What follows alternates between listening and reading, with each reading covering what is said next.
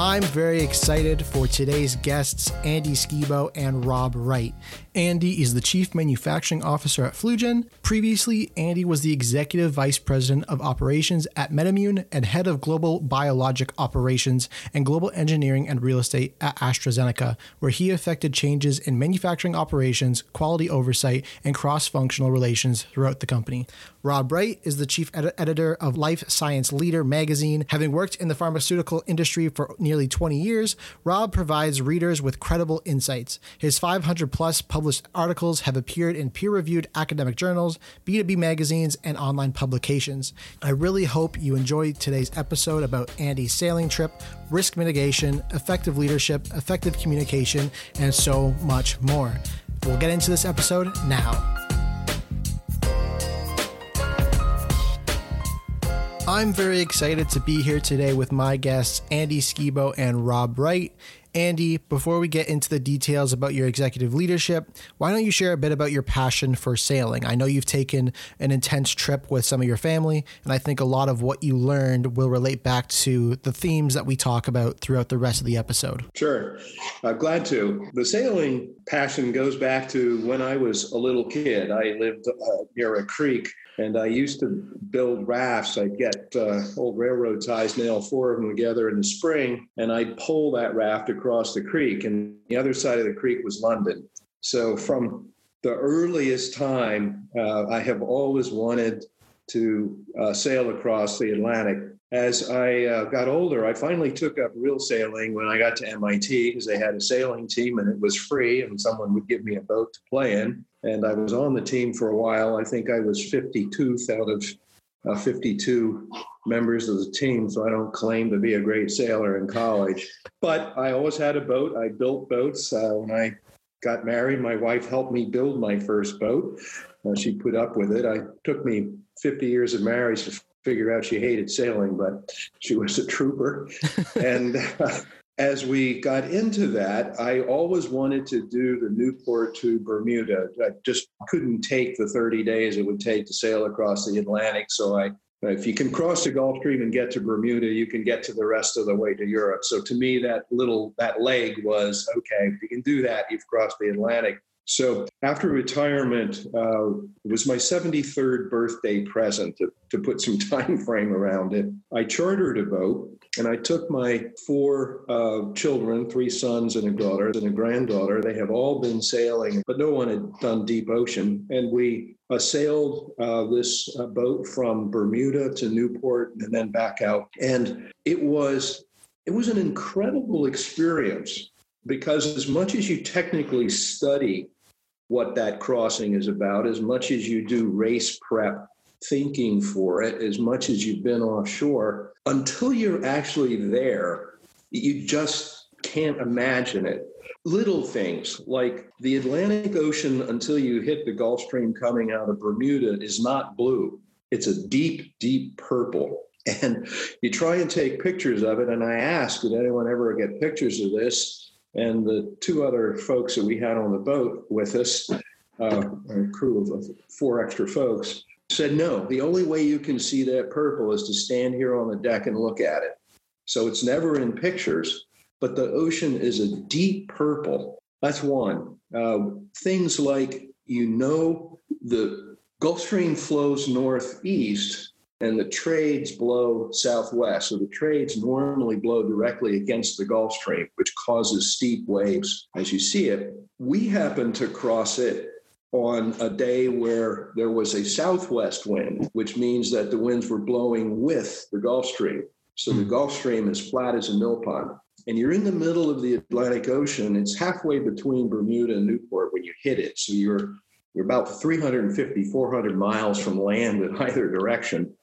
And you're in the normal Atlantic 20-foot waves. And about 7 miles ahead, you can see that the ocean is flat.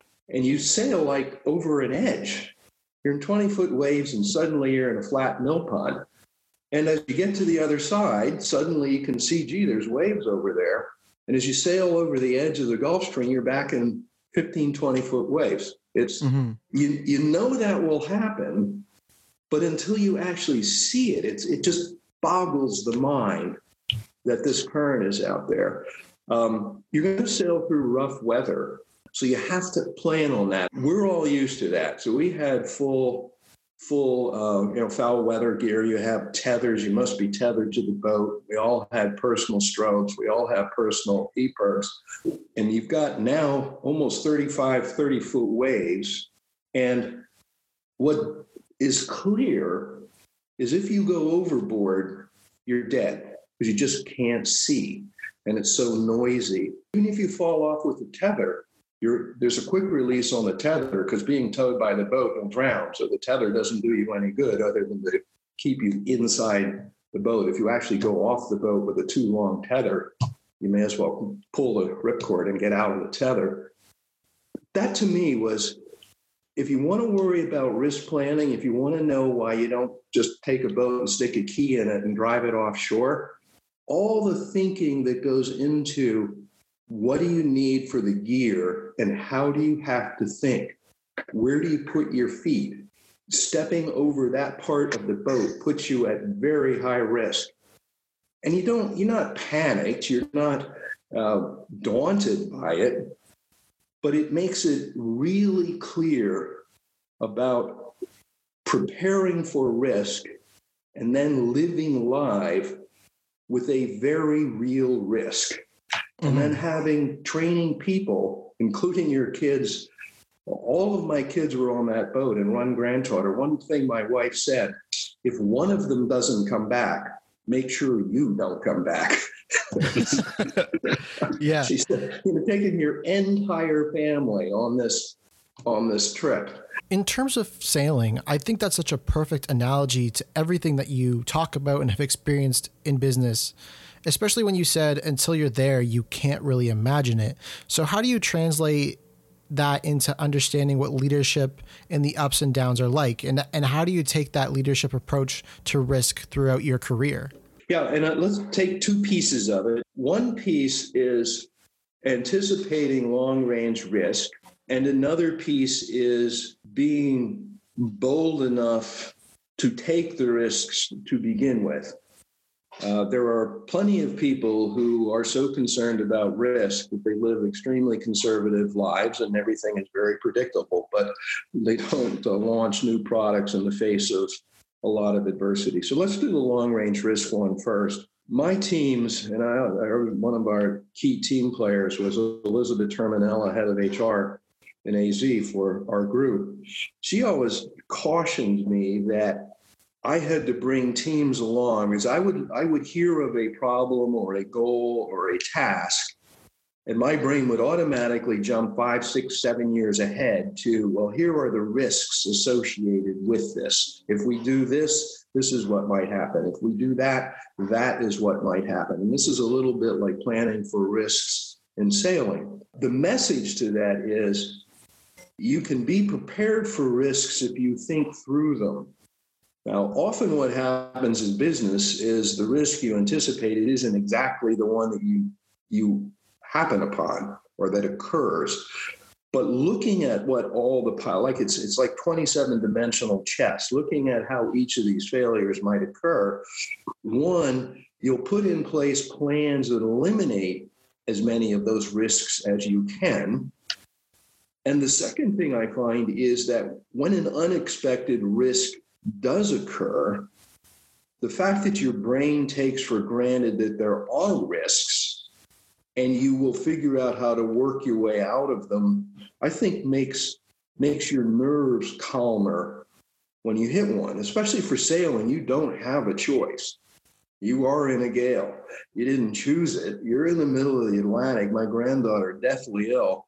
The only time she complained, 3 a.m., she said, "Dad, I want to go home." And you just have to look her in the eyeballs and say, this is the only way home. This is it. You got to get on with it. And I think of that risk management. You put in place every possible backstop you can for a product launch, and some lightning bolt happens. A CMO supplier has a bad inspection, not related to anything your product did. And actually, he was not at fault, but inspectors are human. and it was like a product that had to be launched. It turns out to be a multi-billion-dollar product for a large company. It had to be launched because there were competitors behind it. It was not an option not to figure this out. And it took 6 weeks, 20 hours a day, people scattered around the globe and dealing with the regulators, FDA, calmly, not in a panic, not screaming and yelling, because that doesn't get you anywhere with a regulator. I think how you manage risk means a lot to your executive career. It means a lot to your management of teams, because if they see you managing risk well, everyone's blood pressure stays down. As the flip side of that is, you've got to be prepared to do risk. And what I did is I had job offers from the top four bios, and I tried to do a calculation of which one was farther enough along to kind of reduce the risk of this moving your family and kids and everything else from a crapshoot out to the West Coast, but which one was also not so far along that you couldn't get some personal financial leverage in the firm. And I picked the family up, 3 kids, all under the age of 6, moved into expensive San Francisco. I was employed, the 174th employee on the Genentech campus. And we figured out how to make it work. Plan for risk, but don't be daunted by it either. I think that is a great thing to point out. Don't be afraid of risk. Don't let that hold you back. And when I think about my young life, I see a lot of my greatest outcomes have come from my riskier decisions.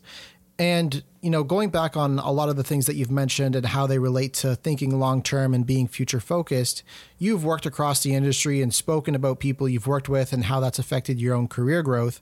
And I think within all that networking and speaking with other executives, you get that 27-dimensional chess view that you mentioned previously.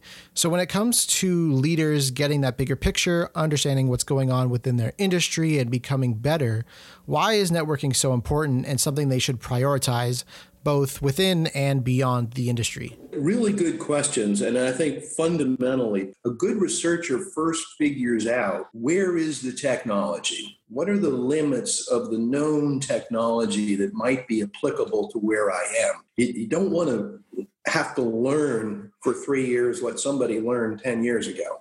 So you start there. And in the beginning of bio, maybe it's because I was exposed to big pharma, one of the things that always impressed me as a negative was we were highly technically skilled at bio. Maybe it was because big pharma thought it would never work, but we never thought of reaching across to be, or a lot didn't. We did. Our team did, because we all did it. Reaching across to what was known, what could you learn somewhere else? So just bringing yourself up to speed on what was already known, so that you didn't waste time learning yourself. And then you can jump off that platform and look forward. But the other thing with networking is you are not the only team dealing with your type of problem. The problems aren't identical, but there's cross learnings. I'll give you an example of a high level one.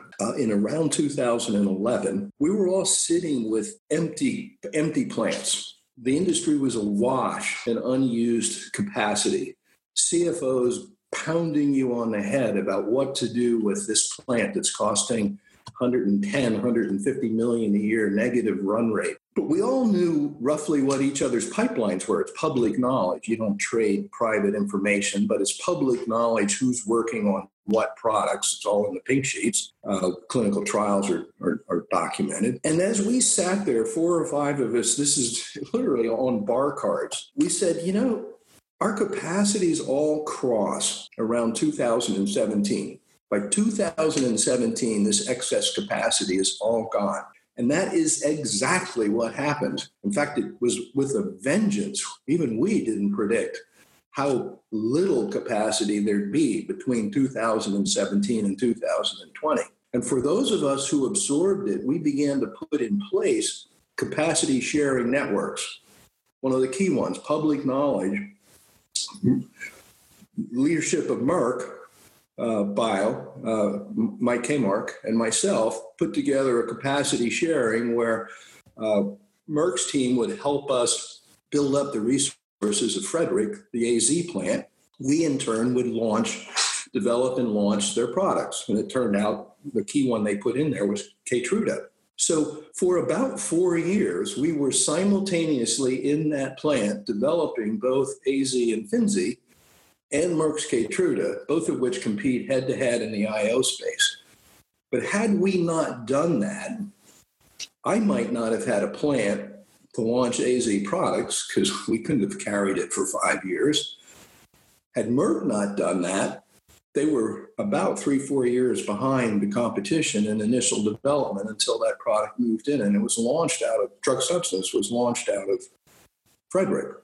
Mm-hmm. That all came from a network sitting around a dinner in Boston, looking 5 years ahead and saying, we will have a capacity problem even if we don't feel it today.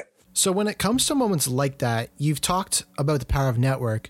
But when it comes to communicating that bigger picture, how do you communicate that with CFOs or other senior executives who are knocking on your head, making sure that they understand? And how do you build that long-term, system or idea and sell it through effective communication? I know we spoke before about, if it's not said in 2 minutes, what are we even doing here? And I want details really quick and clear. So how can business leaders provide that value and vision quickly and clearly? To me, the key is, and I had a great coach, it was Kevin Scherer at Amgen. And Kevin was a bear. And if he hears your podcast, it was a great learning curve for me. But Kevin was, if I don't know in the first 2 minutes of this meeting why I'm here, I'm leaving. And he would close up his book and walk out the door. And boy, if you were one of those VPs in those presentations who Kevin walked out on, you never made that mistake twice. And the key is knowing who's on the other side of the table and knowing what's important to them and how does their brain think. When you're talking to the CFO, he's worried about dollars and cents, launch capability. Those are the two things that matter to him because launch capability generates more dollars and cents in the future. You can explain technology. You can say, gee, it takes 5 years to build this plant. Gee, we'll never do another one. That's all noise to him. You've got to figure out, how do I reduce this curve? And we came up for capacity. We came up with stacked bars of our products, and the financial side of the house would know the range of commercial projection for those products. They didn't care how they were made. They would just know what the commercial projections were. So that was what resonated with them. And we tied, okay, that product with these yields requires this much capacity. Just stack bars, simple. That one chart became an accepted, you had to explain it the first 2 or 3 times, but that became, that single chart would tell you in 15 seconds of looking at it, if you made these product assumptions, that's the capacity you needed. And it simplified hours and hours and hours of trying to technically explain why you needed one more bioreactor, this or that. If you're trying to speak a language that you understand, they'll never understand it, and they get pissed off. Their tempers get short. They're all busy. And once you lose that meeting, you're lost. So it's thinking like the other side thinks. Slides you use for a commercial team are different than the slides you use for a financial team. Slides you use for R&D are more like what we're used to because they want to dive down into the yields and everything else. Mm-hmm. So I think like the person you're trying to explain this to, and understand that a really, really busy person has a short initial attention span. So basically what you're saying is that communication is a lot simpler than we make it out to be at times, that we get in our own head and overcomplicate what is going on. But Rob, I saw you nodding along to Andy's thoughts about communication, and I wanted to hear your input as well. So why don't you share that? Well, you were having such a good conversation with Andy that I didn't want to jump in, but I remember Andy and I talking about this, that, being able to prepare the person on the other end of the conversation to be able to catch the kind of ball that you're going to throw them. So, if you had an alien that came to this planet, and didn't understand baseball, they don't understand. You have to teach them with the glove and how it works. And I remember Andy and I talking about, how he would think about it. If I'm presenting to the CFO, I need to speak in language that they understand and translate what this capacity means in dollars and revenues so that they are then on board with, costs and everything so they can see the picture. But if you start just using your engineering talk to the CFO who maybe came over from McKinsey or who knows where, they might not be able to grasp what you're trying to say. And so I always love, like, Andy would use little analogies to explain things that everybody could understand. And one of my favorites was when he said, when you see a plant running, you want it to run like deep breathing. You don't want it to run like an anthill that has been just kicked over, where everybody's scrambling around and with their hairs on fire and so forth.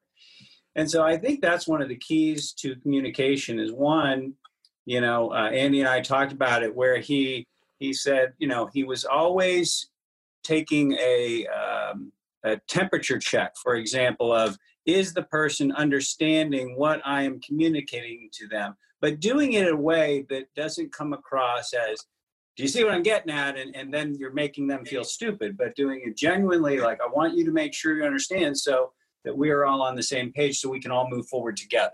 Mm-hmm. And so I see that routinely with leaders that I get to interview, and Andy's certainly one of the top ones that's able to take these complex manufacturing issues and explain them in a way that the layperson can understand. Those are certainly critical aspects. And then, checking in a way and using whiteboards and different communication techniques. Some people are verbal, some people are visual. I tend to be more visual myself. I love what you both had to say about communication, because at the end of the day, I think it's probably the most important skill that you can learn in business. And it can be very basic things that we think about, but oftentimes we take this selfish approach to the ways we communicate. And it's more about understanding what the person across from us needs to understand and take away from the conversation. And this is something that I think goes across all industries, which is why I think conversations with the both of you offer so much value to leaders everywhere. Yeah, if you think of it, it's an arrogance to assume that all the stuff I know in my world that are very important to me, that this is how I make my piece of the world run well, that you in your field know that, and that's what's important to you. And it's an arrogance of, well, they may not know those details really well. Well, they should. Well, no, that's not what they're paid to. And let me tell you, at the top executive level in any given field, whether it's commercial, whether it's finance, whether it's legal, they didn't get there any easier than you did. They're just as smart. They're just as knowledgeable. And think of how it comes across on their side. If you're all down here focused in bioreactor yields and staffing and training, and they're sitting there saying, what part of $110 million a year of negative run rate don't you understand, Mr. Skibo? Being able to communicate in their language is not just important to me to sell a point. It's a human requirement. If you walked into my shop and were just telling me to go do something, but you didn't understand how it impacted my shop, imagine how I'd receive that. Mm-hmm. So I always put yourself in the other guy's or the other woman's shoes and explain it in things that are meaningful in their universe, because that's what they care about. Then once they understand that you know how it impacts their world, if they have questions about what's driving it in your world, then you can have a dialogue. But if you don't start that way, you won't have the dialogue. And basically, it's not even just important to network with people within your own industry, but it's also important to understand what different job titles do to understand their functions and how they operate and can support you. A classic one is you do CAR-T right now. It's in previous discussions, Rob, we we focused on, to me, CAR T, personalized medicine, is a combination of bio, because it does have the bioelements, you have to manufacture this, but it's also one of the critical needs is going to be the Amazon-like management of every hour of supply chain. The product is extracted from patient 123, has to do frozen chain to our plant. You have to know exactly where it is and that it never went out of frozen, and you have 24 hours, 36 hours to get it to the plant. Inside our plant, it's just like bio. We move that product down the line. It's different in the sense that one reactor run is just one patient, but nonetheless, it's a bio plant. Mm-hmm. When it comes out the other end, that vial has to go back to patient 123. It can't go anywhere else. If we ever make a mistake, we screw up 2 or 3 of those vials, the FDA is just going to shut the plant down. They won't tolerate it because of the risk to the patients involved. So there's one where we make a mistake. If we're a CAR T or a personalized medicine company and we're reaching only to bio-ops to develop our manufacturing and regulatory affairs, we need both bio-ops and the best supply chain management from these companies that can tell you where your book is that you've ordered in any given hour. So there's lots to learn from many other industries. Well, yeah, and as far as, I used to challenge people that if they were a biomanufacturing executive and they were at a conference that wasn't that had different tracks and different areas, like some of the much larger conferences, I'd say, step outside of your comfort zone and attend a presentation that's a little bit outside of your discipline, because you might actually learn something. Because so many times when I sit in those conferences where this person sitting in the audience is supposed expert, and they are sitting next to you voicing, well, they don't know what they're talking about. They've already tuned out what the message is at the front of the room, and I think they need to get outside of their own world to be exposed to new things, to think about how they might apply them in their world. I know Andy and I have talked about that a great deal over the years on getting people to open up their mind to different opportunities, because a lot of times they have this preconceived notion, we can't do that because, then you have somebody who asks, well, why? Well, the FDA says they can't. And then Andy will start looking through the FDA regulations, say, where does it say that? And you start challenging assumptions and so forth. So, yeah, I think it's really important to network broadly as well as deeply within your sector, because then you can find collaborative opportunities that you might not have thought of otherwise. And you raise a good point on collaboration and the regulators. If you think of the development of new industries, the development of deep tank mammalian cell, CAR T life sciences are there right now. We not only had to first you have to solve the science. Can I even make the product? Can I discover an R&D a product? Can I scale it up in development? Can I get it through clinical trial? Each of those is new and different, requires different thinking. Then I have to make it. That's manufacturing. What a lot of companies don't understand is you also have to get it regulated. If it's new technology, your regulators are going to be dealing with a world they know. If you adopt I know everything there is to know about this technology, and dear Mr. Regulator, here's how we're going to do it, I guarantee you what you're going to find out is regulator is a big capital R, and regulate T is a little 2-point type word at the bottom. And what we need is a collaborative. Here's what's the same about the regulations. We're never going to have non-aseptic products for injection or perfusion. And I don't care how tight the time schedules are. I don't care what personalized medicine or CAR T requires in time frame. The regulators are not going to be talked into, after 150 years of issues, not having CGMP control over injected material. So that's a given.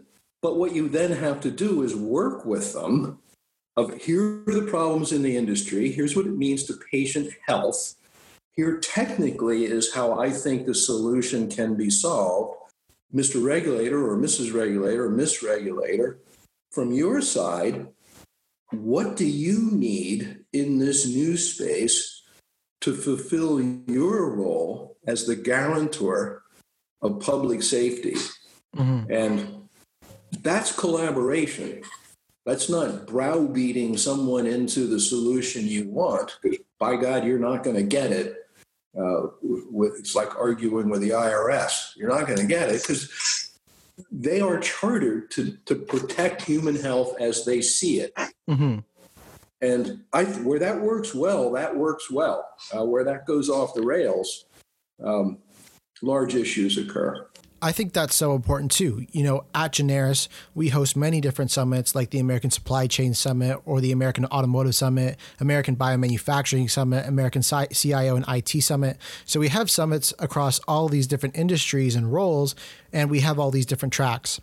What has been really interesting to me in the time I've been here is that as we kind of evolve, it seems that there is a lot more interest in cross-functional learning. Executives coming outside of their role or industry to learn, because some solutions that are attributable at the Biomanufacturing Summit might actually be attributable at the Supply Chain Summit. And I think that is a selling point for a lot of executives, or at least it should be.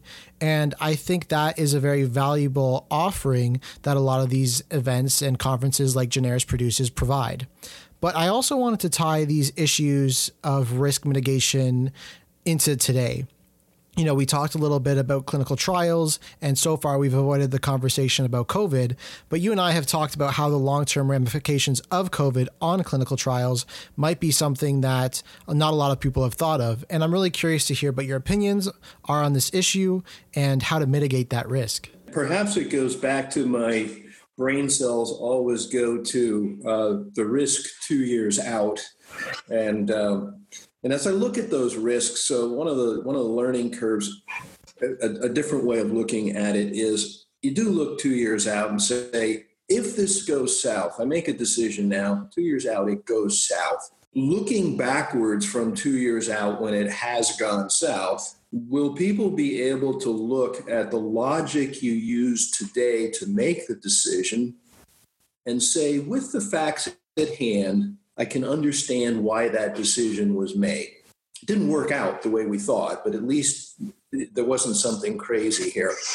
That doesn't prevent you from taking these risks, but it often, it helps you plan for those risks, but sometimes it does say, wait a minute, there's a really negative downside 2 years out if dimension number 23 fails.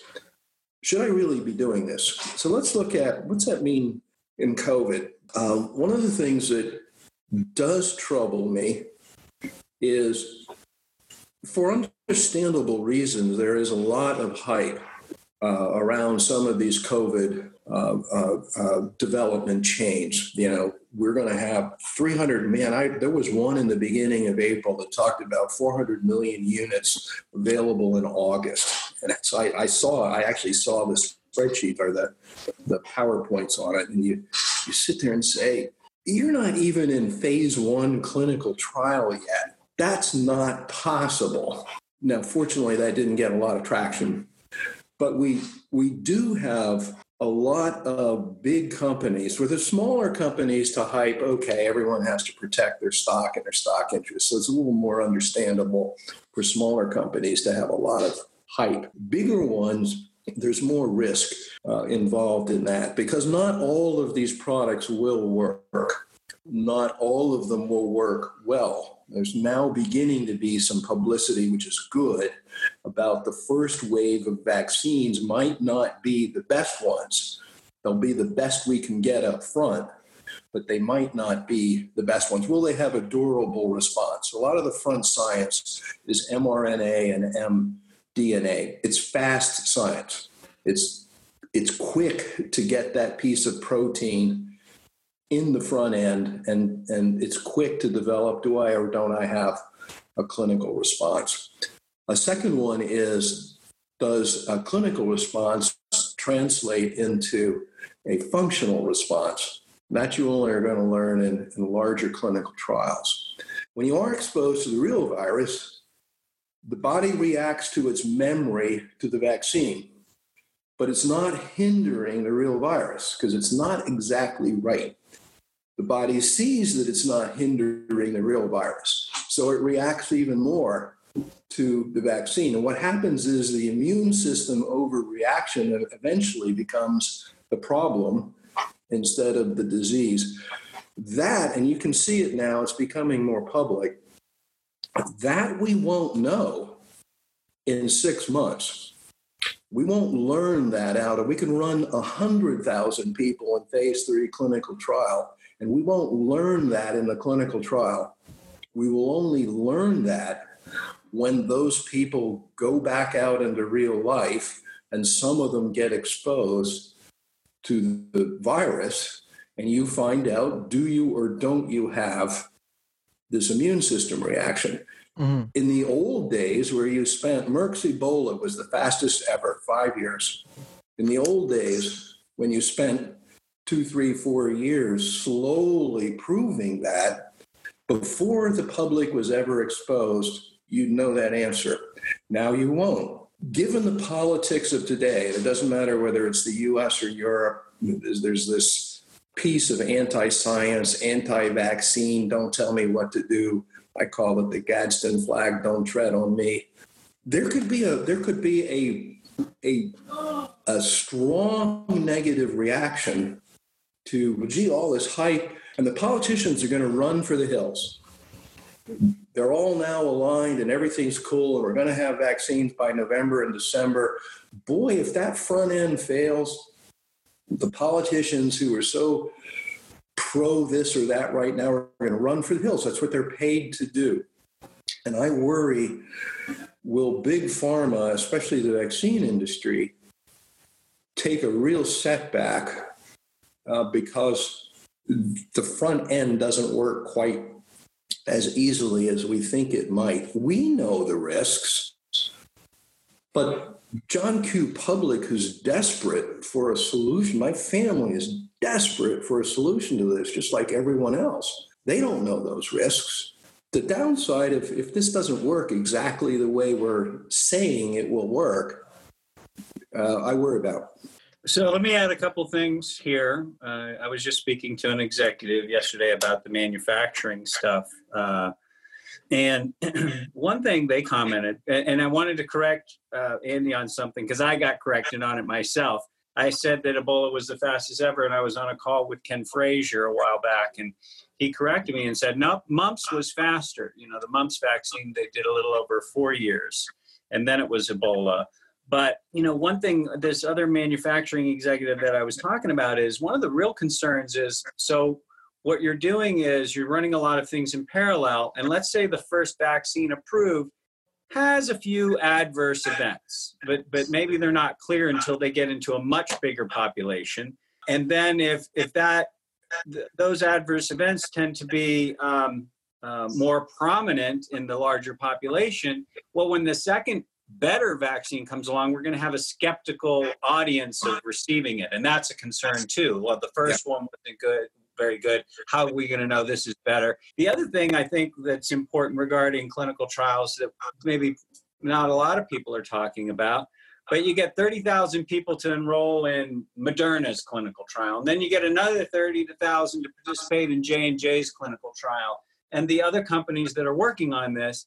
Well, you know, you're not going to have somebody who's also participating in a cancer clinical trial because there's a limited pool of people to take part.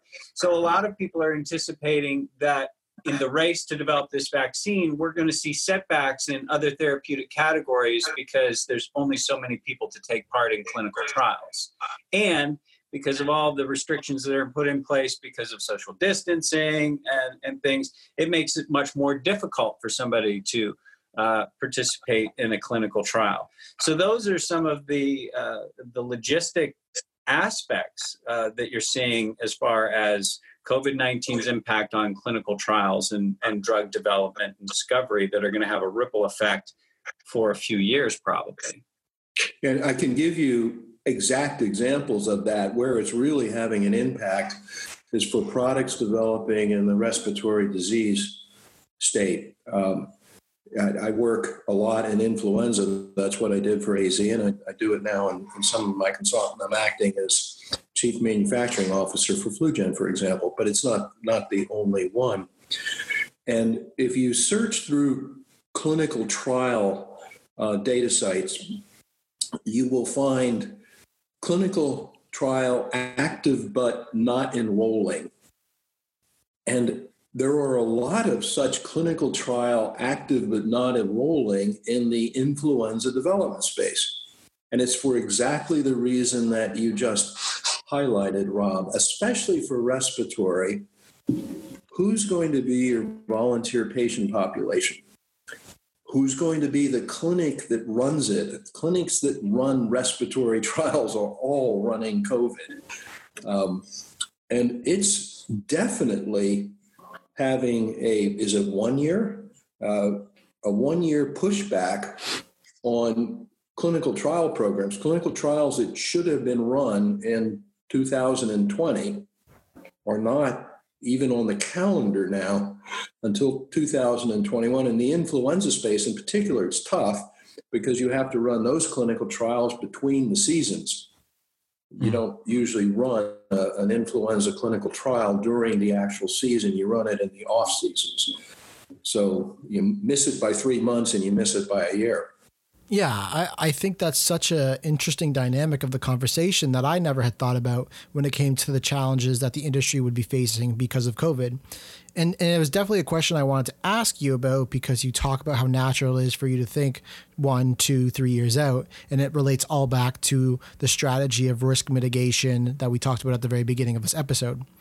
In saying that, I wanted to end off this conversation on a lighter note, talking about your retirement, life as a consultant, and spending more time with your family. So what have your experiences been in that new stage of life? Glad to do it. And probably you just look at the little bits and pieces. I mean, the consulting part in some ways feels like you're still in business. So that's not that different. We were often working from home anyway before. So that part's easier with this COVID. I think if I picked a couple of things, the one thing that I find really enjoyable and mentally stimulating is because in a consultancy, and I generally try and work on only strategic issues. I don't do the 1 hour here and 1 hour there. I'm either a tech advisor to a board or I'm a member of a couple of boards, is you now get an in-depth drill down in 4 or 5 companies, not just the one you're in. And it's more than just network. Now you're really in-depth drill down in 4 or 5 companies, but in a related world. So it helps even more to glue these various pieces together. The clin trial issue, I wouldn't myself have felt inside AZ because it wasn't a space in influenza that I would have dealt with. But I saw that externally. So that's one. A second one on a lighter note is one of the things that I still haven't quite figured out the answer to is you sit there and say, okay, I'd like to work 60% of the time. That's what I'd like to do. Of course, what we all mean by that is I'd like to work 2.5 days straight and then have 2.5 days where I don't have any phone calls or any meetings. And the hardest thing is you're working for real companies. There's never just you on that phone call. There's a team on that phone call. Well, if Team A wants to meet at 10 o'clock on Tuesday and Team B wants to meet at 2 p.m. on Thursday, what happens is you wind up with your 50 or 60% of the time, but it's shotgunned across all 5 days. And so as far as the family is concerned, you're working 5 days a week. And balancing that part was actually one of the more difficult pieces of the transition. Have you got it locked down now? I've got it a lot closer. I have Fridays. I've managed to scrape Fridays free. So I have at least that one. That's great. Well, Andy, Rob, thank you so much for being here on the Executive Corner podcast. It was great getting your expertise on everything leadership, communication, and risk management. I really appreciate you sharing your wisdom and using analogies to get your points across. And I think there are tons of tangibles in this conversation that people can apply to their life. And I really thank you for sharing those and that wisdom. Thanks, Luke. Thanks, Rob. Appreciate the backup. Rob, I always do much better on these things if you're there. Well, I'm your security blanket. Yeah, there we go. Thank you, everyone, so much for tuning in to this episode of Executive Corner. As I mentioned in the episode, Generis hosts conferences like the American Supply Chain Summit, American CIO and IT Summit, American Automotive Summit, and many, many more. A few of these are coming up at the end of this year, and you can check them all out on our website, generisgp.com, where you can get a full list of our events and figure out how to sign up. So I definitely recommend that you go do that. I'm your host, Luke West, bringing you tomorrow's information today, and I'll see you on the next episode of Executive Corner.